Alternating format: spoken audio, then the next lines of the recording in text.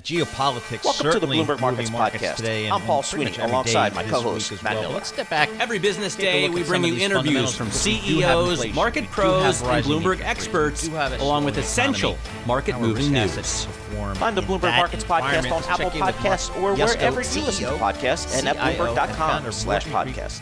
Capital management located in some third-rate hamlet called Chapel Hill, North Carolina. I mean, I guess you couldn't find any office space in Mark, Paul's a Duke guy. In Durham, North Carolina, but we'll check in with Mark anyway. Mark, what are you telling your clients here as they kind of raise all some of these, these bricks in this wall of worry here?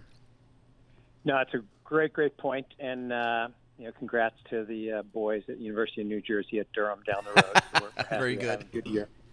But look, we are cautious in the current environment. We're living in a world of financial repression.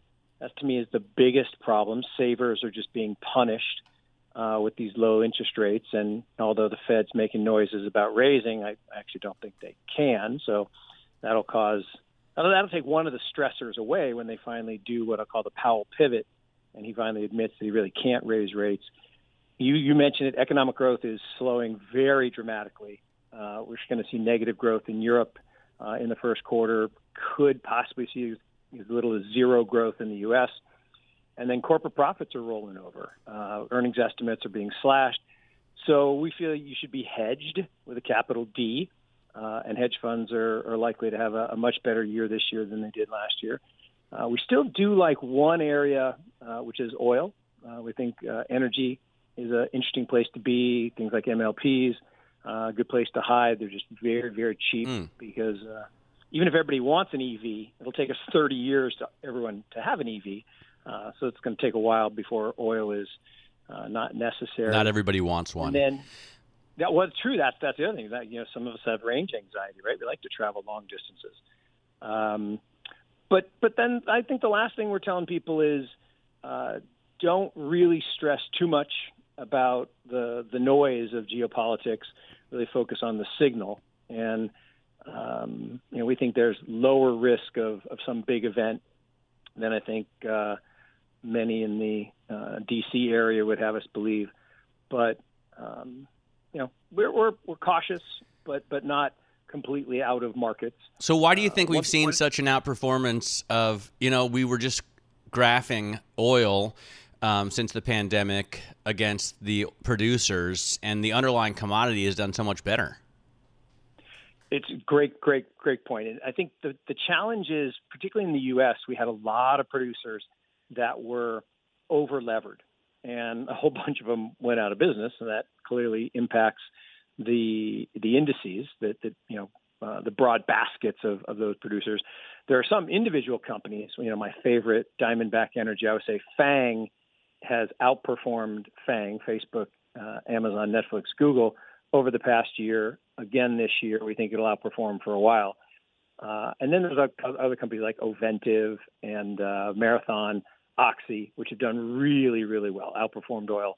But you're right, the basket has underperformed because there's just a lot of companies that, and this is across all industries. We extended credit to not so credit-worthy businesses. When I say we, I mean the economy. And some of those went out of business, I guess, in the lockdowns after the pandemic. And it's really been tough. And I think that's one of the reasons oil prices surged so much, is so much supply came offline. So, Mark, in the fixed income space, do you guys see opportunities there? Again, we have a Federal Reserve that has clearly signaled rising interest rates. And if you look at the WIRP function on the Bloomberg terminal, it could be as many as 7 hikes in 2022. How do you think about that as it relates to fixed income opportunities? Yeah, I'm going to take the under. In fact, I'm going to take the way under on that. Okay. I don't think they'll be anywhere close to 7. I don't even think they'll be 3 or 4. I think they probably will try to hike here in March. I think they'll probably wimp out and not do 50 basis points. The challenge is they've been behind the curve since 2013. For 100 and something years, the average short-term rate roughly equaled nominal GDP growth. And, that hasn't been true for 8 years. And I think they should get back to a normal functioning interest rate environment, because that's what capitalism is predicated on, that you can put your capital at work and get paid for it. Think about being in Europe or Japan. You have to pay banks to keep your money. At least here you get 0.5%. That's why we actually came up with this thing, CSH, a new ETF that takes advantage of SPAC arbitrage to give people something, we think low single digits on their savings. Because we think traditional bonds, high yield bonds, aren't very high. Taking credit risk, you're taking duration risk, both of which look kind of dicey in this market. So having at least something on your savings, we think makes a lot of sense. All right, Mark, thank you so much. We appreciate checking in with you, Mark Yusko. He is with CEO, CIO, and founder of Morgan Creek Capital Management based in Chapel Hill, North Carolina, which is actually a very, very beautiful community there, despite the University of North Carolina being And UNC is housed such there. a great school. It is a great school. And they have such a great basketball history. Yeah, just not quite as great as their friends down Route 15501 at the Duke University. But, yeah, we all respect the UNC Chapel Hill. They are good hoops, and we love playing against them.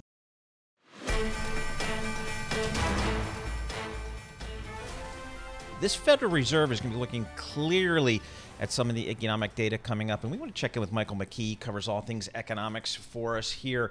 Michael, as you think about this Federal Reserve, we're talking about hiking rates. WIRP is saying 7 rate hikes this year. What do you think the Federal Reserve is really looking at in terms of data? Can I also say the WIRP function looks better than ever? I know we're on radio. You're looking marvelous, guys. People can't see it, but it's so improved to the old WIRP function. So I highly recommend people check it out. The thing that's interesting is that we consider one rate hike to be 25 basis points. Is that just the standard rate hike measurement? Well, it became that under Alan Greenspan. The years before they used to announce what was going on, they would raise it by all kinds of numbers, 15 or 10 or 35, whatever they thought was necessary, particularly in the Volcker years when they were doing monetary aggregates as a guide. So they were trying to figure out how much money they'd be creating. But at this point, the Fed is looking at, to answer your question, inflation and unemployment. Unemployment, they noted in the minutes yesterday, had pretty much gotten to where they wanted it to be. It's inflation they're worried about. So the Fed is, at this point, planning on moving in March. By the way, has employment changed that much, or did they just start to get worried enough about inflation that they felt like it was? Well, employment changed a huge amount. I mean, it's already down basically to almost where it was before the pandemic. We were at 3.5, 3.6, and now we're at 3. Well, we're at 4, but we were at 3.9 as more people come back. So they're pretty much at full employment. We're not going to get the same statistics that we got before the pandemic because people have not come back into the labor force. So that the Great Resignation distorts. Yeah. Well, we're all working, so I don't see any evidence. It's not that great in this room.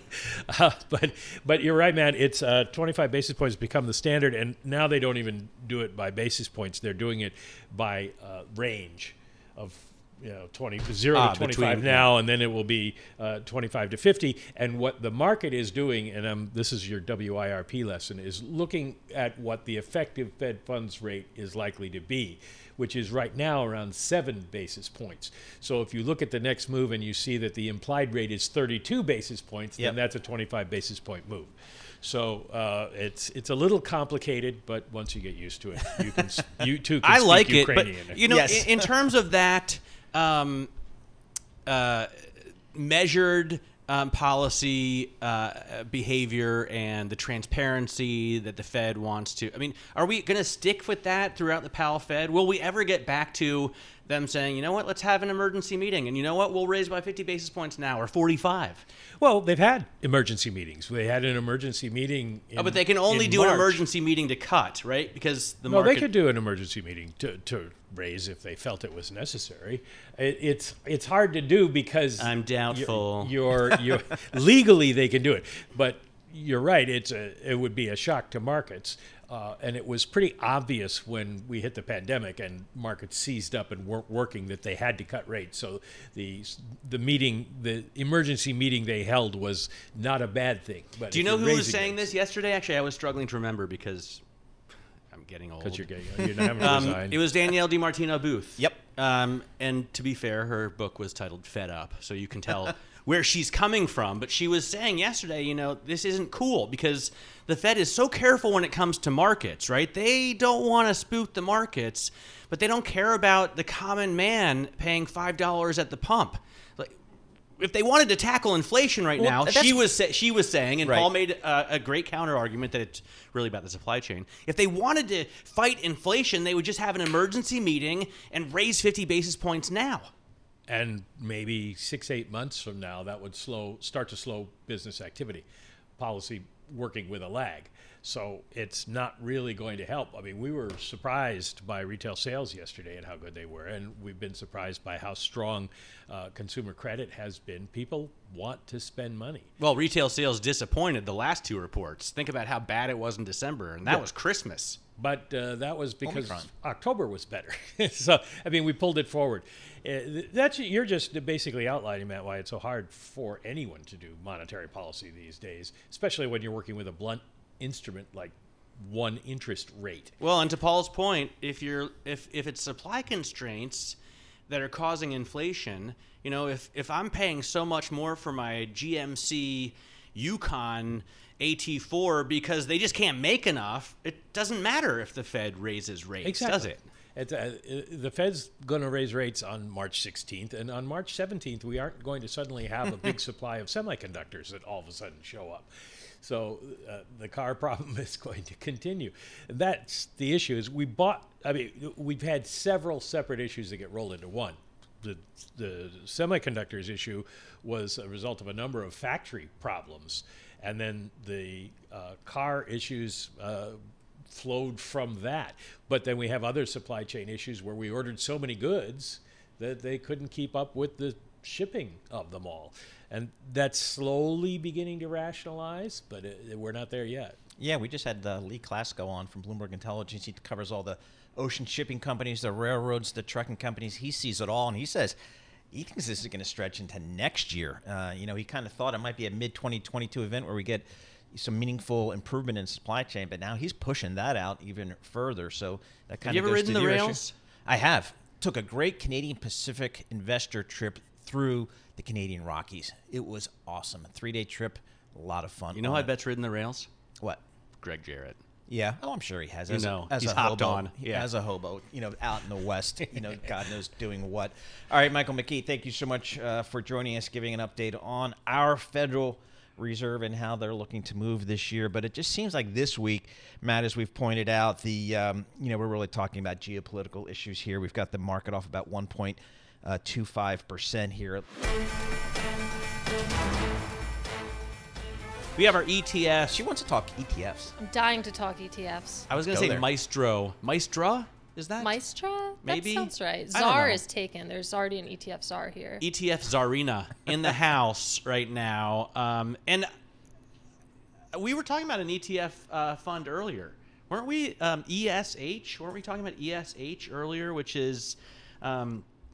I think those are the S&P 500 futures. No, it was some ETF fund that somehow dealt with SPACs in a way to that's leverage on leverage there. Yeah, well, Katie, what do you got for us? Well, let's go ETFs. We can talk about SPAC ETFs. We can talk about fixed income ETFs because it doesn't sound exciting, but there have been a ton of really interesting launches when it comes to fixed income ETFs this week. I mean, just today you had State Street and Blackstone launch an ETF that will be half high yield, half CLOs, and they're trying to really appeal to the retail crowd there, which caught my eye. Yep. You also have a bunch of BlackRock alumni debuting 7 junk bond ETFs just today. And then earlier this week, you also had a CDS ETF debut. So it's been a really fascinating week for just bond ETFs in general. Speaking of leverage on leverage. Yeah. Yeah. Who buys ETFs these days? Is it retail? Is it institutional? Is it hedge funds? Who's buying these things? It's a really interesting mix of both. I mean, institutional and professional traders love ETFs because the liquidity there is so much greater than you would get in buying any sort of individual bond. So they use them often as liquidity sleeves, but you also have a very... Liquidity sleeve. Liquidity sleeve, I like that. I do too. I try to put that in stories whenever I can. But I mean, they do appeal to retail because some of the products or some of the asset classes you can get exposure to through an ETF. I mean, if you're a retail trader, you're never going to be buying, Russian debt. You're never going to be buying oil futures, those types of asset classes that you really can't get exposure to.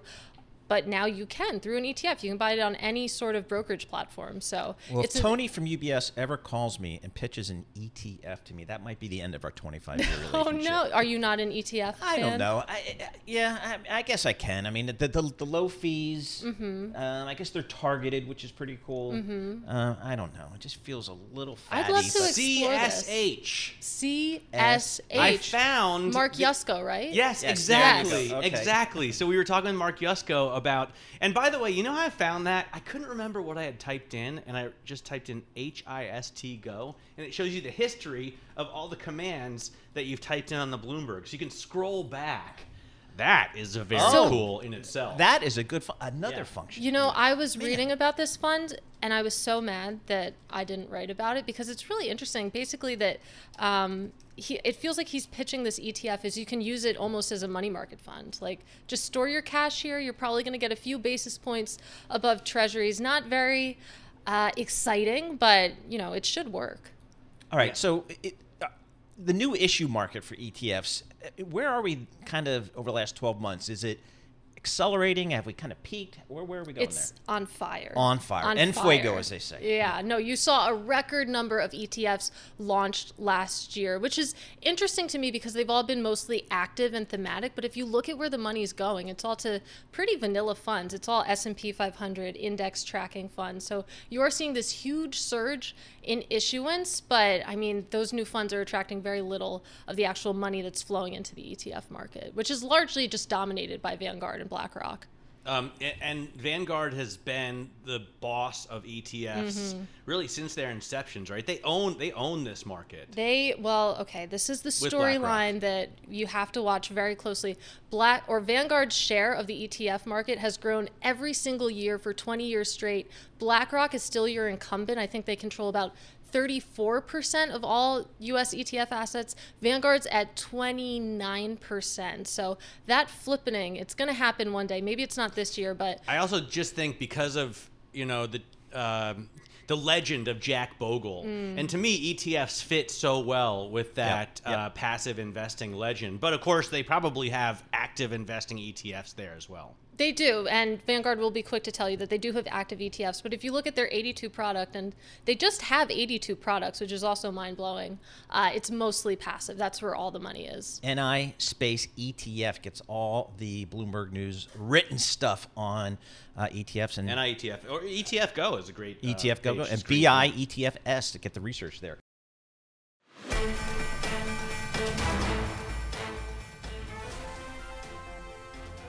All right, let's talk global oil. Brent crude, $92.90. We were I guess we still are on a $100 watch. I'm hearing some $100 numbers coming out of Wall Street. But when we want to talk oil or commodities, pork bellies, crypto, we go to Mike McGlone. He's from Bloomberg Intelligence, commodities analyst there.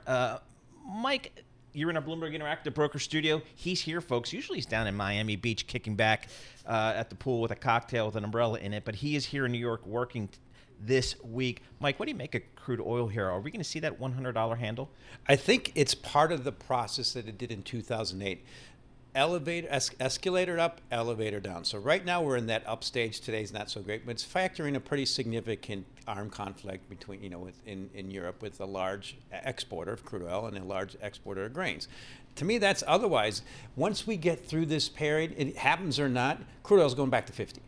And that is, or below. And because, well, in 2008, it peaked at 145 and then dropped to 40 the next year. And then what happened was it went up to 100 till 2011. Then the whole U.S. shale revolution happened, oil sands in Canada. That's happening again now. The difference is, Matt loves, is the EVs are really kicking in. And our consumption in North America peaked in 2018. And so it's starting to head lower. So also the key thing is, war keeps it elevated in the shorter term, but the big picture is higher prices bring in more supply, and it's worse this time. We don't see happening yet, right? We don't see the shale guys rig counts pulling more oil out of the ground. We don't see Texas pulling the trigger. They just don't seem to be doing it yet. Why? Lagging. So what are we doing right now? We're the reciprocal of negative prices 2020. We're going to do the exact opposite within the next year. It might be a few months. High prices now, back to the more enduring trend. So let's give you this fact. Crude oil peaked at 145 in July 2008. If it were catch up to PPI, it'd be $200. So that's a bear market that's bouncing within a range. So yes, it's a lot of fear, but this is just the facts of the market. You can create more of it. We use less of it. And I came from a Corn Belt background. 12% of our gasoline is from ethanol, which I know you love. I'm against that. Well, no, I'm not against it if you don't care about your motor. But it's not good. I don't want to put that in my... I will drive the extra mile to get pure gasoline. Really? I don't want ethanol in do my I get gas. ethanol in my gas? Yes, you do. I don't care, do I? You don't care. I don't care. No. All right. So, but supply and demand here, OPEC has remained pretty disciplined. Is that something you expect to continue? Unprecedented. Does OPEC really have that much spare capacity? Well, one of the things we've been hearing from the guests we bring on is, okay, Saudi does, and you can see it with OPEC Go. It's a really cool chart for spare capacity. Yeah. But the guests that we have on lately have been doubtful that other countries really have that much spare capacity. And actually, you don't see anything on OPEC Go besides Saudi Arabia and the UAE. Don't underestimate how prices bring on supply in commodities. Good This is a point, lesson good I learned point. when I used to have hair. It's just This so is entertaining. elasticity. Exactly. It's just so entertaining to hear, because I remember how we were going to have peak oil 10 years ago. What really peaked? Consumption in North America. So that'll come. The discipline's impressive. Iran could come back. Look at Venezuela. They have as much oil as crude oil. At some point that comes back, and higher prices bring that on. But I think what's happening now is more the macro. I think we're beginning part of the great reversion of this massive period of economic, fiscal, monetary stimulus. And so if we don't have the war, we face the Fed. If we do have the war, we have other issues, a potential recession. But, the unique thing that's really been happening lately is I was impressed with how Bitcoin has been a leading indicator. If you come in the morning like today, Bitcoin was heavy, the stock market I've been follows. watching that, yeah. Yeah, you watch the ticker, and then you have those days when stock market's down and Bitcoin starts ticking up, the stock market follows. It's amazing how this crypto has become the leading indicator in markets. But in the big picture, I think that's what comes out ahead. So I published a piece recently. As we know, lack of supply, decline in supply, increasing adoption, not part of most portfolios of Bitcoin. And you look at crude oil, we're using less of it. You mentioned ethanol. I drive an electric, and I've had it for 8 years now. It's great. Electric. Driving an electric down to Miami Beach? I drove it all the way. It's a Chevy Volt from New York. I laud you. Wait, a Chevy Volt or a Bolt? A Volt. So they don't make them anymore, but it's a hybrid. Yeah. So basically, it's a plug-in Actually, I hybrid. love that car. Yeah, exactly. Yeah. I test drove them when they first came out. So my thing is, as I've been telling Paul and anyone who'll listen, I love the idea of electric cars. I love the acceleration of electric cars. I miss the vibrations and the sound of an internal combustion engine. Shifting gears. And shifting gears, obviously, as stick, well. yeah. I love a good hybrid. So I loved the Chevy Volt when that came out, and I don't know why they don't make it anymore. I love the BMW now has an X5 that has an inline 6, so a fantastic power plant. That's the power plant that made them famous, and a huge 30 kilowatt battery.